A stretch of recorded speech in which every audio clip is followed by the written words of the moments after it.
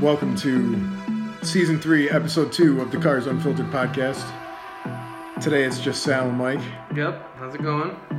Tom has other things going on, and so does Adam, so you're stuck with the two of us. And I think it was the last episode we did with you and I as well.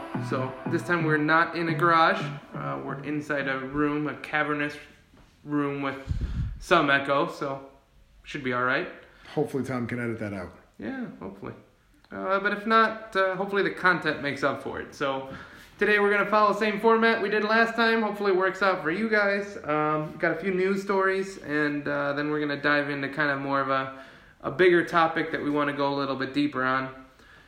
So in any case, leading off the news, just to beat a dead horse, with the Ranger upcoming, I decided I got a little bit curious, and I wanted to see, okay, what's the big difference between a Ranger and an F-150, but more to the point, do we really need all these small trucks? Because there was a comment from a guy at Ford, a representative, that spoke to Jalopnik saying, there will always be substitution, but this is more of a lifestyle vehicle for people who want to use it for different purposes. So I posed the question to my companion over there that I already know the answer to, but do you think that the small truck market is a different subset than bigger trucks, and do we need it? Mike wants a Ranchero. That's what his answer is. So yes and no. I do think it's a different subset, just because, I mean, they are technically, they're different sizes, they're closer these days, right? Like, a mid-sized truck now isn't nearly the mid-sized truck of 1980, right? A mid-sized truck now is probably like a full-size truck 10 years ago. Yeah, pretty cool. I mean, maybe not 10, but probably like 15. Yeah. You know? Yeah. I mean, they're definitely getting larger. But I think it does serve a different subset, right? Some of the people that want a mid-sized truck are probably looking more for, I don't know, a use case vehicle than some of the people that are getting full-size trucks these days. Yeah. A lot of the people that get full-size trucks,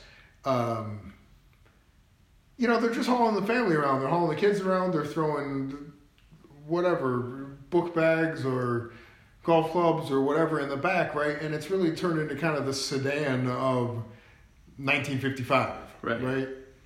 Whereas I feel like people who are a lot of the people who are going to get into the newer versions, I guess, of mid-sized pickups are more like, I guess, like pickup people of years ago. Yeah, but it's funny you mentioned that, because so when I was looking up these stats, and I won't bore everyone without all of them, I did some benchmarking I did Toyota, the Tacoma versus the Tundra, Colorado versus Silverado, which it just dawned on me that like both of those are like very Western Latin-ish words, like Colorado and Silverado, which is just funny. But in any case, and then F-150 Ranger, right? But I guess to contradict your point, the biggest difference in the trucks between a full-size and a mid-size is really the bed length, right? Options, at least, and the payload, right? The interior volume. So just to give an idea of stuff that's important to me. So if you guys know anything about vehicle design, hip room is one of the biggest factors, right, for the interior width of the car. It sets a good amount of the interior width. There's only a difference of 3 inches, which sounds like a lot, but look at your leg for a second. I mean, you're talking about 5 pounds either way, right? It's not a whole lot for hip room. And then rear leg room between the two, that one's about 8 inches, but that's only because of, you know, the F-150s has a gigantic back leg room, right? So, okay, you're looking at a foot more of leg room. Heights are relatively close. Outside width and length are less than a foot. So you're really only looking at bed length and payload. So you would almost think that the Ranger would take all of those families that are currently in full-size trucks, but I don't think that's going to happen. I don't think. No, I don't think that's what I'm saying. I don't think that's the market that's going to look to purchase them, right? you're gonna have maybe like the Subaru people. You know. Yeah, kind of. Yeah, that's kind of what I'm envisioning, right? Is the kind of I don't want to stereotype anybody. But kind of the Subaru people. Right. Sorry, Subaru. Oh man, that's a Subaru too. I just thought of a great car.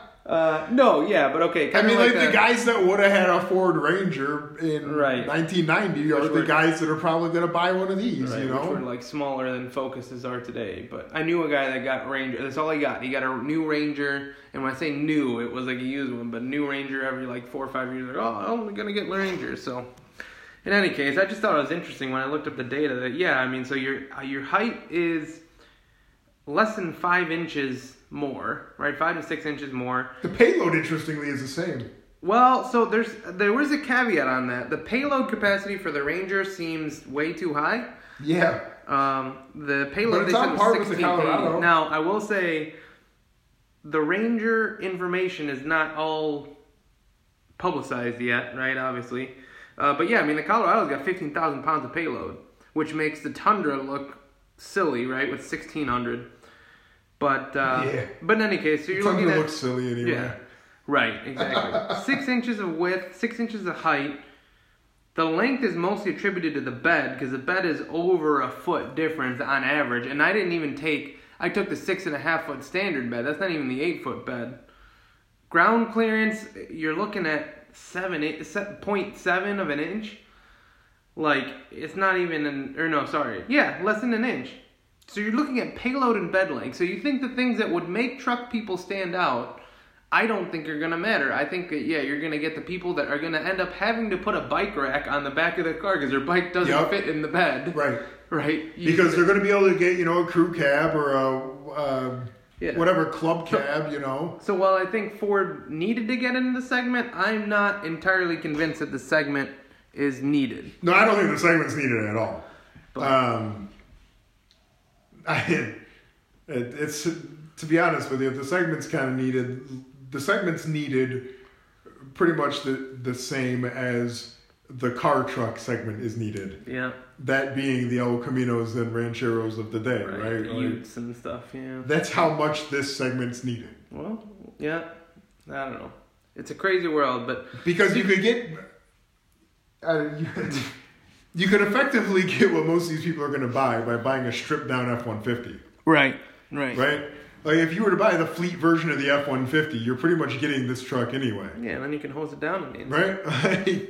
But in any case, and speaking of unusable or unnecessary car segments, so there was an announcement. Obviously, Cadillac has this big CT4. A lot of its future success is riding on this vehicle, which has been getting mixed reviews from what I read. Have you driven one? I have not yet. Oh. No. We will be getting one relatively soon, probably. But for now, it's just a CT5. No. But in any case, they announced that they're going to, or at least think about, again, per interviews with Jalopnik, because Jalopnik has become the Wikipedia of cars for me these days. I can't do like the Auto Weeks and the Auto Traders. Oh, man. Sal's too young, Sal. I've millennialed, yeah. I used to read every day when I went into work, I read Motor Trend and Car and Driver. Online, of course, not the print version. I'm not a caveman. But in any case, point being... What are you saying? Point being, that Hemmings thing has not been opened. Mike brought over a Hemmings car sales booklet thing. Hemmings Motor News. Yeah, and that has not gotten opened yet. I have gotten compliments on it, though. But in any case, they said that they were coming out with a V-Sport CT4. So with those unfamiliar with it, V-Sport does not mean the V. So a CTS or a CT6 V-Sport is not a CT6V. It is just a brand. So it's akin to when BMW drivers that are super snobby get a 3180M. That's not an M. That's not an M3. That's a car with nicer wheels, maybe a tiny spoiler and a special paint job, right? So the V-Sport is a regular car with sport packaged things, right? So the question is, because they're not the only ones, again, why do we need it? If you're going to buy a luxury car... Yeah, but this has been around for as long as a vehicle's been around. Nay. You could not get a Continental with a spoiler and like sport-inspired things. The Mach 1 package was all just a trim package. But the Mach 1 package... And I think maybe a sway bar. But that's it was basically all a trim package. That is a sports car. That is a sports car for sporty things that was made sportier. Right? They did not take Caravans and give you a sport package of a Dodge Caravan. What's the CT4? What's it look like? It looks like a CT5, but smaller. And the V Sport is literally, it's different wheels. I don't even think they changed anything performance-wise. But yeah, you couldn't get... Yeah, but this car is not like... You couldn't get a Windstar Sport, right? Like, now they're talking about an Edge RS. Like, what are you doing? Yeah, you're not wrong. Or like, who's buying the Hellcat Cherokees? The whatever they were called. Like, yeah, they're cool, but if you want a fast car, don't get a goddamn Cherokee. Yeah, you're right. Which goes back to my argument that cars are better than SUVs. I don't disagree with you. I like cars better, but it all goes to like, now people want the SUV, right? But they also want it to be sporty because... Why sporty. Like, that's just so silly to me. Like, and maybe I'm going to alienate some of the guys that listen to it, but it's like, God, if you're getting a minivan, just live with the fact that it's a minivan. Or get a land yacht with, like, champagne, always cool. It's not a race car. Like, don't get the Nürburgring package. If I had a minivan, I would pimp that shit Would out. you get, like, the Nürburgring Pacifica? No. If I had a Pacifica, it would be leather and mahogany inside. Yeah. With, like, a fucking non-alcoholic bar, right? It boggles my mind sometimes. I'd get a driver. Yeah. If I had a minivan, I'd get a driver. Like, no one's taking the Cherokee Hellcat on, like, drag race. Like, there's one dude in Ohio that's calling us that has... But, like, outside of that, like, it's just not... It doesn't make sense. Side note, if you have bought one of these, we want to hear from you and get your thoughts and opinions on this. Yeah, I don't know. It just doesn't make sense to me. But one company that made a lot of sense this quarter for the first time was Tesla. So Tesla, as we speak... had their first profitable, quarter? Yep, I think so. Quarter. So more than what's impressive about Tesla being profitable, right? The question I have to you, oh business person, why is it that you never see an earnings report of, we made $30 this quarter? Like, it's always in tens of millions of dollars, one way or the other. Do companies just not operate at that level, or... Well, yeah, companies just don't operate at that level. But what if they do? What if you literally... They don't. Like, what if they had a cash... And if they did, nobody would give a shit. That's the kicker, is no one would give a shit. Right, like if they had a cash register's worth of profits, like this quarter we made $32, like... No, because at that point you just call it even. You just call it even, yeah. You don't announce a profit, you don't announce a loss, you're like, no, we were just... stagnant. But what would you even put? So on the earnings sheet, it would just say zero. Then, if you made anything less than $1 million, it would just say zero. Well, and also because a lot of accounting is done in millions, right? As you know, working on cost studies and things, so it's done in terms of millions, right? So if you don't match up to the $1 million mark, it's just like, well, you were fucked. Right. Like so we'll go to a decimal. So the hundreds of thousands. So if you made, let's say your actual profit, like they crunched all the numbers on their little calculators or whatever we use these days for accounting. What if you crunch numbers and you are like $1,000 in the green? Do you just say, well, we didn't make anything? Pretty much. You forgot a way to spend it. That's just funny to me. And I understand scales and stuff, but it's just funny. One day I would love, like, this would be a very Tesla thing to do for Elon Musk to be like, we made 3 Big Macs. Like we had a profit of $3, right? Like he went from negative to positive, whatever it was. I think it was like $300 million by cutting people and yeah, but that's nothing in car terms, right? Like that's right. Ford had a bad year. And we made what, like $6 billion last year or something stupid. Yeah, I don't know.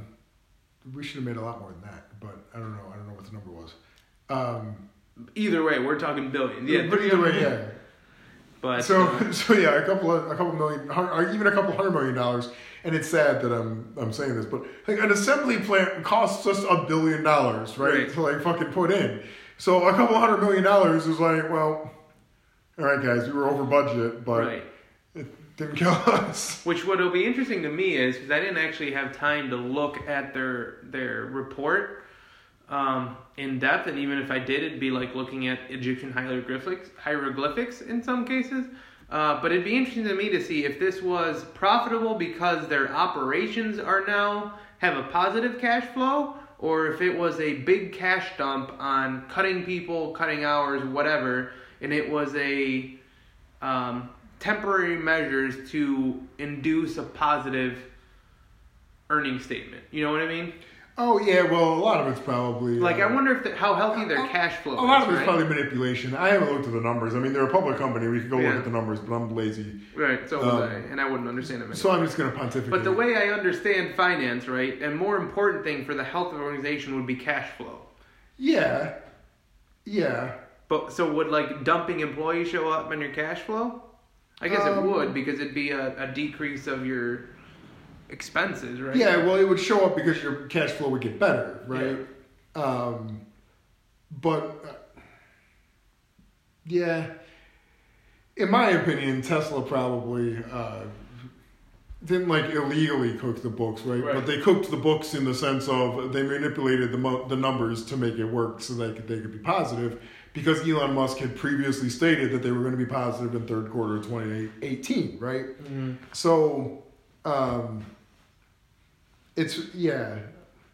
I would go with that. And well, even things like, they freaking set up a assembly line tent outside the freaking factory, right? Mm-hmm. That's a temporary measure to get production going. Yeah. You can't operate like that long term. You might be able to do it for now, but you can't operate like that. Going forward, you can't.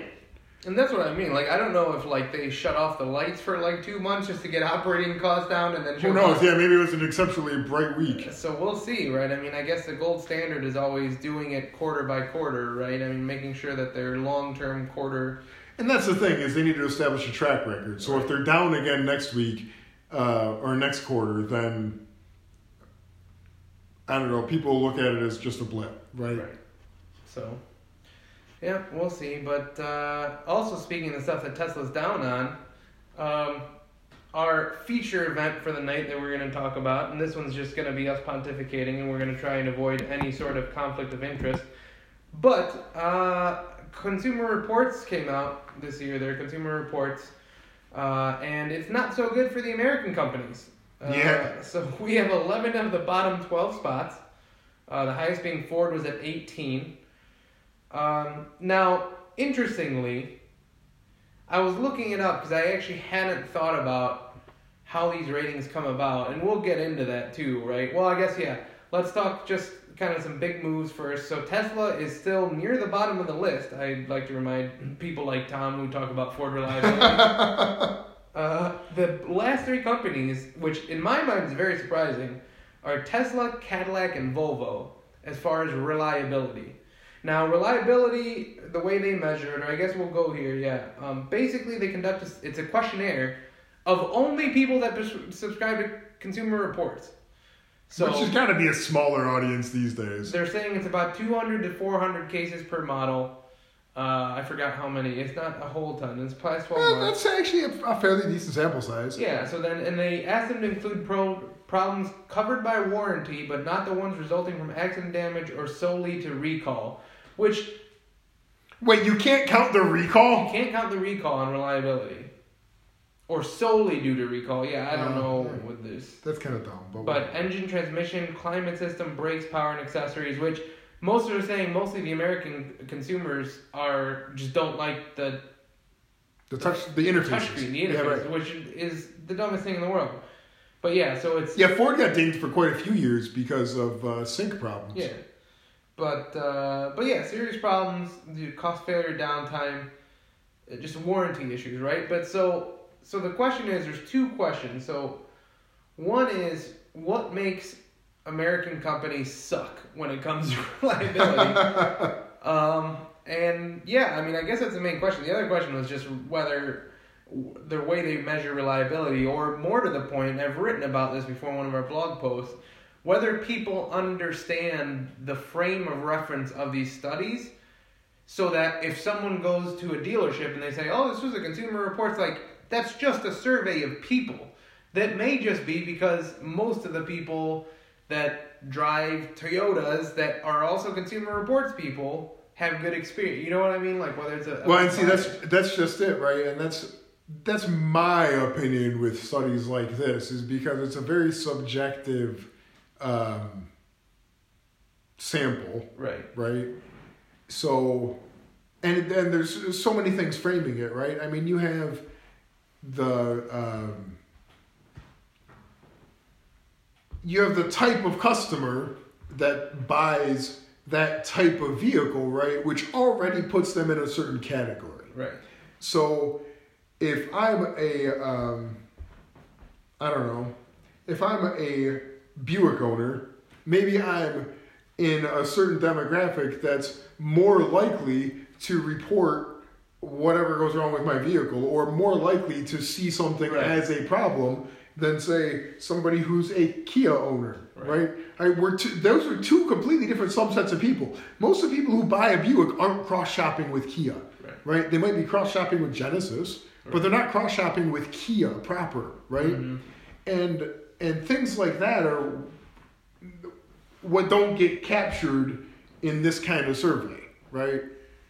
I think there's a huge bias for the different samples. Well, yeah, I mean, and that's what I was going to add. I mean, like, in my mind, again, I understand that these are probably pretty normalized, assuming they got the same amount of responses, they're all whatever, but in my mind, like, if you don't look at this, like, there's still a huge perception of imports, whether Japanese, German, now Korean, whatever the case is, have a reputation of being very good or not, whether the data now actually supports that claim, right? Like I think the other day they were talking about how the CRV, the Civic, right, isn't head and shoulders above other cars as far as quality. Now, quality and reliability are different, obviously, but I still think it's a big perception thing, right? I think that outside of maybe the realm of these companies, I still think people think, you know, Toyotas will last you forever, where a Ford Taurus will be crap. Now, we don't do great because Tom's had terrible luck with his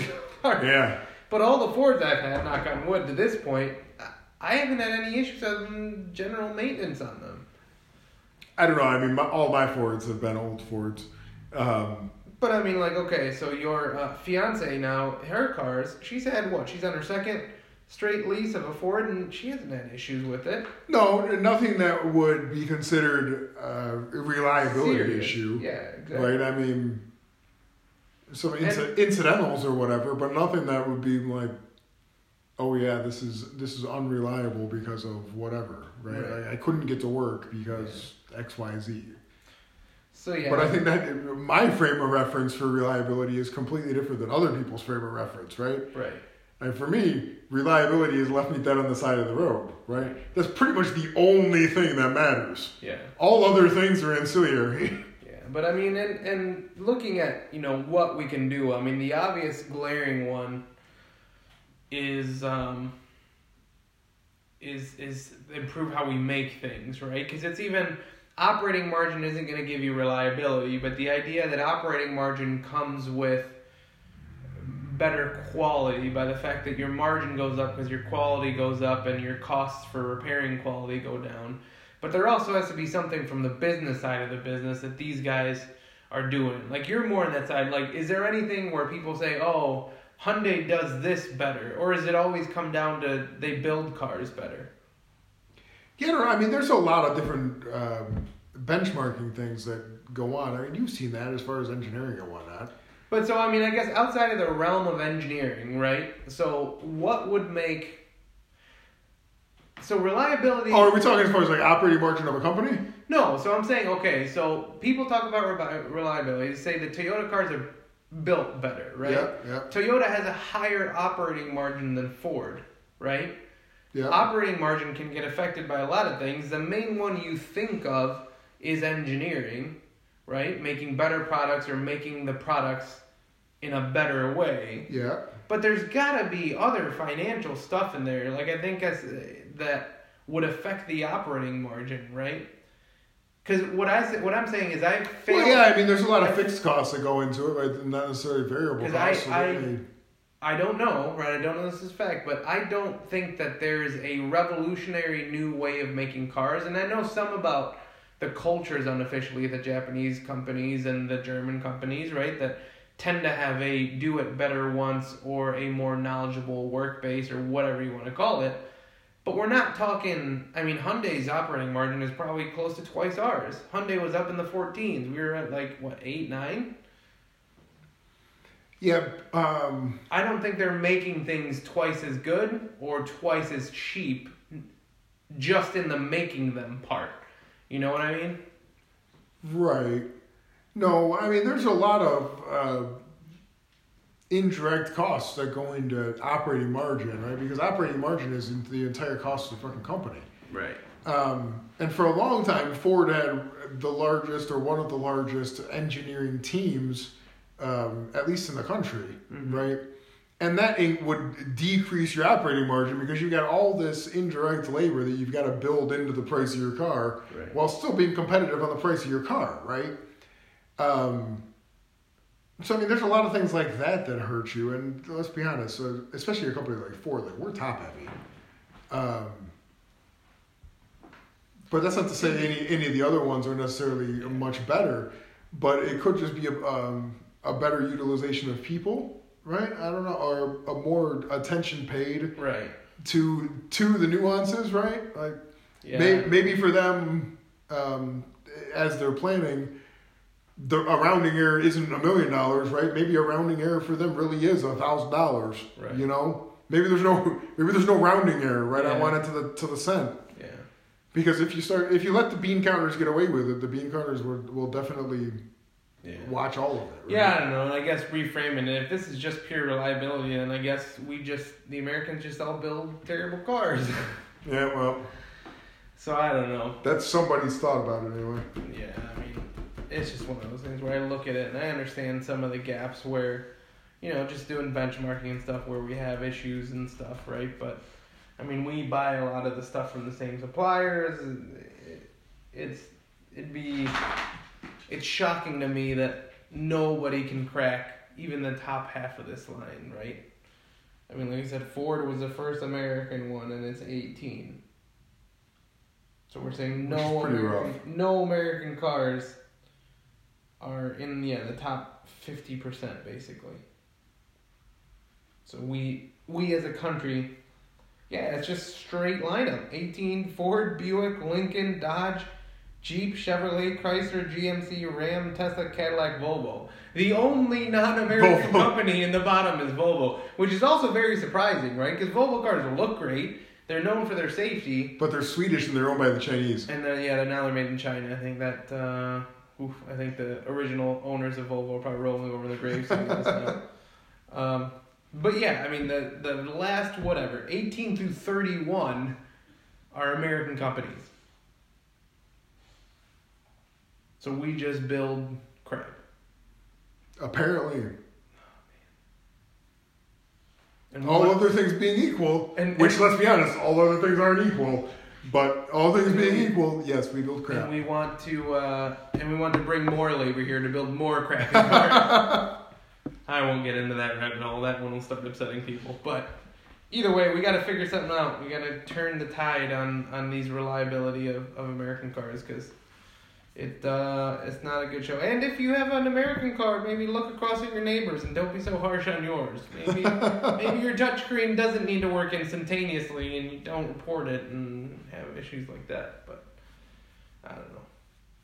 So I think I've exhausted that point. I don't know how much you talk. That one's pretty. I think you beat that one good. So in any case, I guess right now. So as you guys know, as the listeners know, Project Alcan would have been over anyway. So that's how we're going to state it. Alcan is over, but it doesn't mean that Mike's Garage is any less full or less active.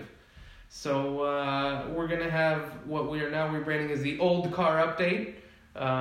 Mike has a few, and Tom has Tom one has now. one now. So, in any We're case, working on trying to get Sal one, but he's resisting. I'm resisting because I know myself too well. But in any case, you had a guest visitor this week, a 169 Torino that you built. So what happened with that? Oh yeah, so there's a pivot. There's a clutch Z-bar pivot that mounts to the engine. It just screws in. It's basically a stud with a little plastic ball on the end and whatnot, and then it's got a hex on it, right? So you can screw it in with a nut, or screw it in to the block, and it just goes into the block. And there's not really enough. Well, you run into interference problems with the Z-bar bracket if you were to try and put like a lock washer on it. Mm-hmm. So it came out, which left Roman without a clutch. And Roman, much like yourself, doesn't know how to drive a stick with no clutch. Accurate. So he had some trouble getting it here. But he finally got it here, and then it started to hail, so we didn't quite fix it.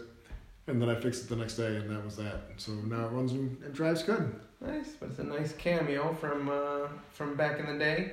Yeah. Yeah, it was good to work on that car again. I like the Torino. Some days I miss that car. It's a good, solid car. It's one of the best recommendations Sal ever had. Yeah, that car was for those listeners that, I don't know if we've ever talked about this, but the Torino was actually originally, we were looking at it because I wanted to look at cars. But he would never pull the trigger. That's accurate. I would just spend my life withering away. He just kept sending me links. At Craigslist. It wore me out. Right, exactly. And then finally we saw this Torino, and then we're like, oh, we'll go take a look at it. And clearly I wasn't buying the thing, but Mike fell for it. And then you bought it and you started building it, and the 6-month project turned into a 1.5-year project. It was like 2. But it got done, and now it's living its best life. It's definitely getting used for sure. Yeah, there you go. Roman likes it. So that's the Torino. Has there been any updates on the truck? The Alcan truck? The Alcan truck. Now Betty White or whatever we decided we were going to call it. Grandpa. Grandpa? It's Grandpa. I think so. I think the points are bad. I think the condenser's bad, and I think the points may be shot. When you say points, what does that mean in American layperson English? They're points in the distributor. Okay. Points. So the points in the distributor. There's no other points in the car. There's a lot of things I could call points. There are no other points on a car. So the points Those are are the only points. But anyway. I could put a dot somewhere and say it's point A, and it can be a point. Or at least that's what my math teacher tells me. I think the condenser's shot, and it's causing it to run rough. And right now it's not letting it start. I kind of thought it might have been the power valve to begin with, but then I started thinking about it and kind of hashing over what the problems were and how it was acting and things. And I think it's the condenser. But in order to get to it, I have to take the fan off the shroud, which is kind of a process. So I've just been kind of putting it off, so I've got a little bit of time to actually work on it. But I do have a condenser sitting on the shelf in the garage, so whenever I actually find the time to tear the damn thing apart, it should work again, hopefully. And then I'm going to install a heater. That's probably important. Because it's cold. And I want to wire up those seat heaters because it's got seat heaters in it, so why not wire them? Yeah. So winterization of the truck is next on the agenda. Yep. So yeah. And then there is a upcoming project that we haven't revealed to the listeners. Oh yeah. Yeah, we can talk about that. I enlisted a designer. Right. So now it's official. So now it's official. Right now, it has to have Mike. You have to have a new spring system designed by December 3rd at 6 p.m. roughly is when the turn-in is. No, I thought you were designing it. Well, you have to have it designed by December 3rd. No, so for listeners who don't know, Mike is going to build a new custom vehicle, or at least attempt to. Yeah, no, not attempt to. Pending wedding. Don't insult me like plans. that. Well, yeah, that's true. Another 10 grand people might show up. You never know. Pending wedding plans, yeah, for sure. Right, exactly. So, yeah, he's building a custom truck, and so No, I'm building a custom car. Sorry. It's going to be a 2-seat roadster. 2-seat roadster. Powered by the Lincoln V12 that I've already got in the garage. And you just found the extra piston for. Yeah, because it was in a box that I bought a long time ago, but I forgot about. But yeah, I'm going to build the Lincoln V12. I'm going to back it up with T5. A world-class T5, because I've already got one of those on the shelf. And I want overdrive, right? But I kind of want to do it simply because I actually want the Roadster to be fairly drivable. And it's not, I'm not going for like a period correct vehicle or anything. I'm definitely going for usability and kind of a modern-ish take on some classic styling. So yeah, it'll still be styled similar to a pre-war Roadster. So, you know, picture long hood, high grill, you know, fenders, separate fenders or whatever. Probably boat tail style. A hot rod, some might call it. No, it's definitely going to lean more towards the luxury vehicle side. Towards like a Bel Air. Are we talking like that type of? Like a Bel Air? No. Aren't the Bel Airs the old Bel Airs, like the first ones? What? With like the wings on the back? I don't know what you're talking about. A Bel Air was like 1955. Like the Tri-5 Chevys, like Chevy Bel Airs. Yeah, like the. That is not what I'm going for. That is not pre-war at all. That was 55. Gotcha. Pre-war means, by definition, before 1942. When was Happy Days? Like diner and milkshake roadster? Is that what we're talking about? Or are we talking like so we're talking like Paperboy, like ZZ Top roadster?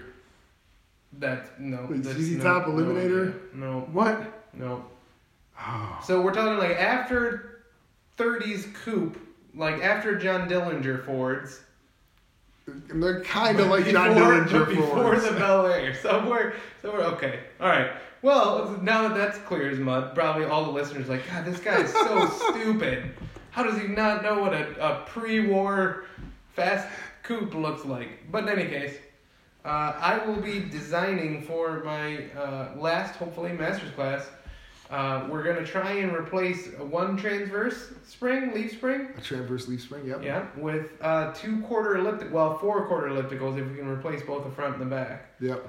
With quarter elliptical ones. So I just was planning it out in my head, how I think I can do it, because we looked up at good old friends at Eaton Springs. We looked up the spring rate and things like that. I love those guys. So I can just make some assumptions and assume you wanted to deflect the same amount, and that's probably a decent assumption. Use some math, and bingo bango, you have quarter elliptical springs. Yeah, only it were that simple. That's how I pictured in my head. Nothing about mounting or anything. It's just a little bit of math, and we're good.